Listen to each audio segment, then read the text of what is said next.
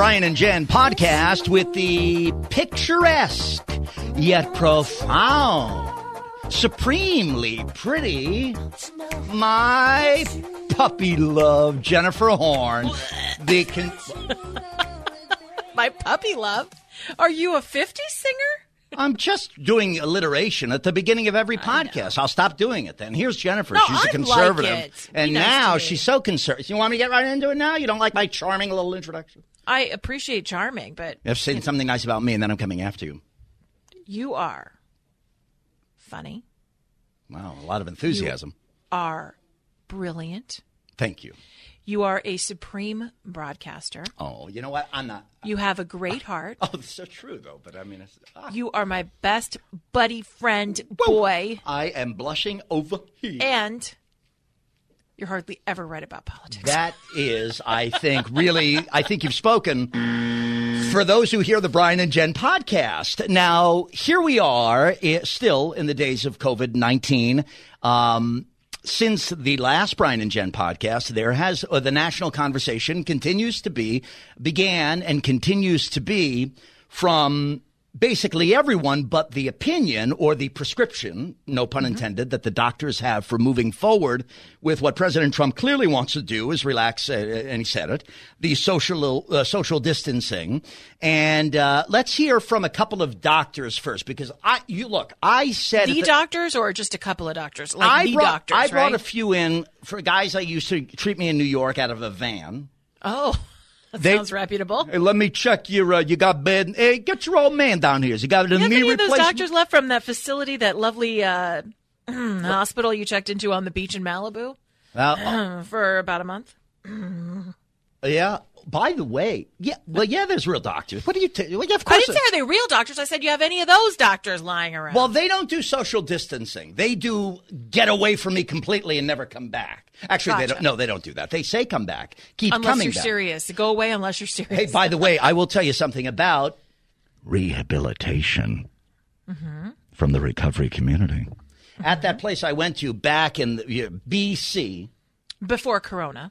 when I had a lot of MD, mucho dinero, I went to that place in Malibu because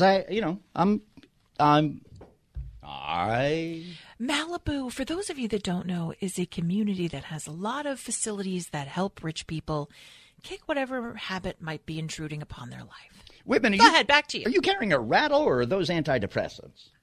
What? No, it's a rattle. It's a childhood thing. It's a security blanket, if you will. Okay, you go. So I went, and if you leave one guy, I should say this, Brian and Jen podcast, a very nice guy, by the way. I don't want to say any more than that. He was there I was there. I stayed. I did the 30 days, please. Good for you. I'm a resolution, commitment-minded guy. You're no quitter. Now, that's not nice because people have... Well, you stuck it out. I did stick it out, right? I mean, You're not a quitter. Right. So on like the fourth, this guy shows up. His name was Mike. On the fourth day, he came to. They would take us to the gym, like to high-end gyms in where Barbra Streisand must have hated was. that. I hated it. But I actually then began to like it, and it was a wonderful experience. Michael comes back, and he's talking like me and one of the counselors are standing around, like in Malibu, sipping lemonade, and I'm wearing like a Kentucky Derby hat. I was very ritzy. That's a joke. I know. He approaches us, and he says, I just had a great workout. I said, fantastic. Mike, you look great, by the way, because when you came in the other night vomiting upstairs, and nobody could sleep, it was I thought bad things. Not for you personally, but I thought, wow, that guy's going to have a tough time. Right. He said, well, yeah, but, I just had a great workout. I was talking to my private trainer over there. And I'm like, oh, I don't belong here. Send me to Staten Island where your father just keeps hitting you until you stop doing stupid things. And he said, so she was like doing everything in the world. And she just told us she's going to stop. And you know what? It worked for her. And I said, oh, yeah, that's awesome. And the counselor said, well, that's good for her. And then he says this. So I'm leaving today. Wow. Yeah. And I went, whoa, hold on. How'd that turn out? I don't know. So what they do is, to answer your original question, if you have to pay up front. And if you leave a balance, they say this to you. Speaking of social distancing and leaving, they say, we'll keep your balance here on your account for when you return. Wow. That's what they do. And they know that you will because That's you're it. not following the program. That's right. They say, maybe we'll see you in a month or maybe exactly. 2 they weeks. Know you'll be back. That's right.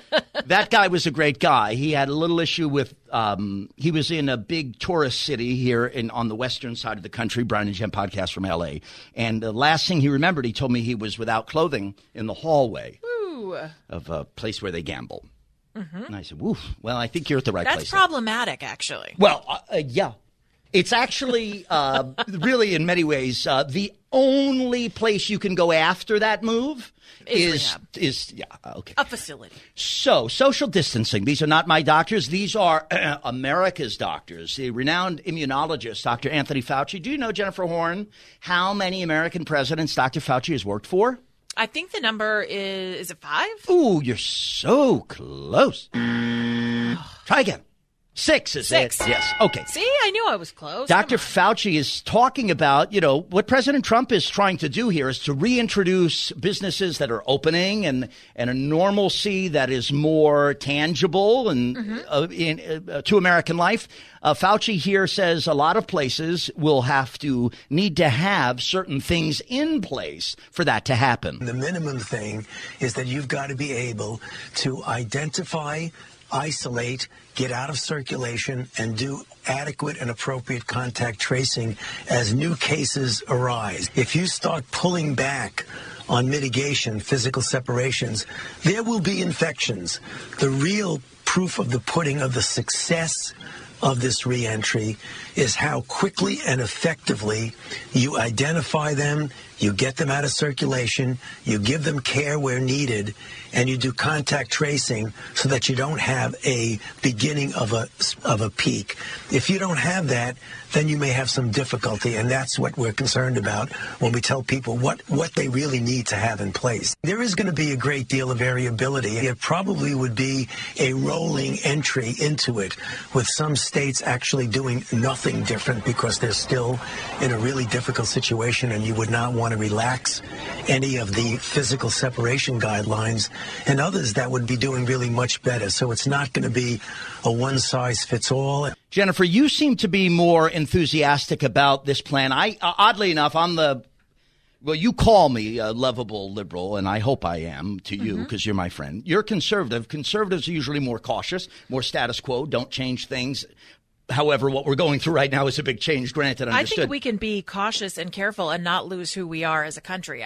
I'm so disheartened by what's happening. And it's not because I take lightly COVID-19. I think it's very serious. I don't want to get it. I don't want people that I love to get it. I don't want anybody to get it. But I also think there are a lot of dangers that come with just shutting down a country and cowering in fear at home. And I think there are a lot of civil liberties that are being trampled on right now that we will never get back if we don't start to get back to the way of life that we knew a month ago. And I mean that with all the seriousness in my heart. This is not political. This is about loving and respecting the country that I was born in and wanting it not to change fundamentally. And I think we're headed in that direction if we don't get back to work. And I believe, because we are the greatest country on the planet, that we can do both things. We can keep people safe. Yes. And we can still get people back up and working and having purpose in their lives. But one thing humankind can't do is dictate forces of nature. We can't remember guys on, and this is political, and we're not political specifically at this time. But some of my conservative friends would say, climate change, you can't change it. If it's a force of nature, you have to deal with it. And we've mitigated it. And to your point, the social distancing in parts of the country, New York, saw a less grim reality than was projected.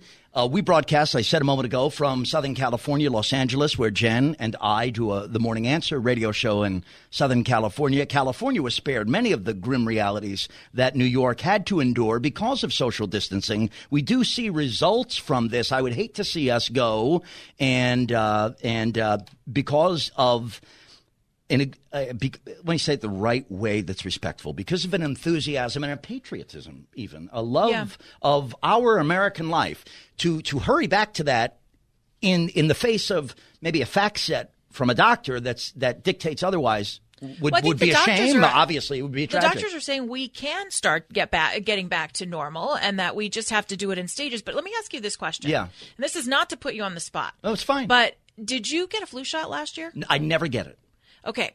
Why is the question? Last year, 61,000 people died of the flu. Oh, don't go That's back to the far flu more. now. No. This is, believe me, this is, listen Okay. to what I'm saying here. Sure. This is not a connection or conflation of whether or not coronavirus is worse or this more is not about what's contagious and worse. more fatal. Obviously, Right. coronavirus is more contagious than the flu.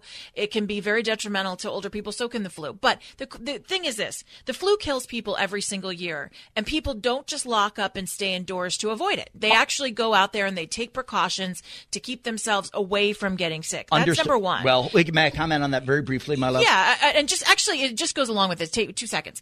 H1N1, we never stayed home. More people died, and it was more contagious than COVID-19. The same thing with SARS and MERS. It was more deadly than COVID-19. Seasonal flu. You can't flu. just shut down. Yeah, understood. And it's been said by all this is COVID-19. COVID-19 is the disease that triggers coronavirus, and it needs a host. It needs a human body to live in.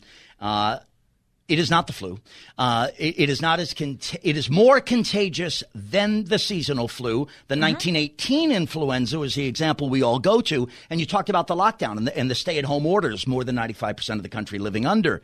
And that was because of the transmission rate, the spread, flatten the curve, stop the spread. These terms that have become just part of our dialogue. I guess what I'm getting at is that I do think that there's a way to practice personal responsibility in keeping yourself safe, in keeping away from other people, and if you're feeling sick, staying home and doing all of those things without telling certain businesses that they can't operate or without being able to have people go to church. I think there are ways to be safe. I think, once again, we can do both. We can go back to some semblance of normal and still manage, until there's a vaccine or more readily available treatments, be able to live in kind of this gray area. I think that's possible. You asked me a moment ago. You said it was a personal. It's very. Thank you. You asked me a very fair question if I got the flu shot, and the answer is no. I would ask for permission to offer. By the way, this is an observation of your behavior here during the Brian and Jen podcast. Mm-hmm. Sure. And what you're suggesting you would like to do now. And I just ask you, my love, my best friend. You became here around the podcast and the radio studios. You earned a nickname, the Bleach Queen. Because I spray it all down. You spray it all down. You take it very seriously. And there was a morning that we were doing the morning radio show, getting set to record Brian and Jen podcast. And you came in, and it was different than the day before because you were spraying heavily. And do you remember I looked at you and smiled? I said, what happened? And we kind of shared a laugh in that awkward moment, right? And you have been very, very vigilant. And so you're telling me that, say, tonight, you'd go to your favorite restaurant and sit 12 inches away from another diner? 110%. If you asked me Why? to go to What Whispers changed? right now. But what changed? Nothing changed. In fact, I'd still bleach and spray down my workspace tomorrow morning. See, here's the thing. I've actually been, because I have a couple of jobs, both of them are deemed essential, I actually haven't been staying at, I haven't had the luxury of following the stay-at-home order. I'm actually still out there living my normal life on my normal schedule. So what am I doing? Practicing personal responsibility, which is a person I've always been. So now I come in, and because there is this more contagious thing that's out there, I wipe everything down, but I'm still at work. I'm still operating. I still have purpose. Okay. I still have a place to go every single day. I think and this so is interesting. It's a blend of personal responsibility and still staying out there. And it's something I hope for all of us to get back to. I want to say something that is not at all designed to offend anyone. It is not said for the purpose of sounding bombastic or being offensive. I don't want to do that. Because I felt this a little bit myself as we go through these days and these weeks as you hear us on the Brian and Jen podcast. All of us. Some of us, I know I have had these thoughts. I would ask you if you're having these thoughts, Jen, and folks who are hearing the show, if you haven't been a person who has been infected at this day, with so many days behind us and challenging days ahead, no doubt, are you beginning to feel like you just won't get sick? No, Not at all. I think, look, I have asthma. I have a lot of things that could lead to me getting this coronavirus. God forbid. Heaven forbid. It is not that I'm being arrogant. I actually, like I just told you, I don't want to get it. I don't want anybody I love to get it. I don't want anybody to get it, more importantly.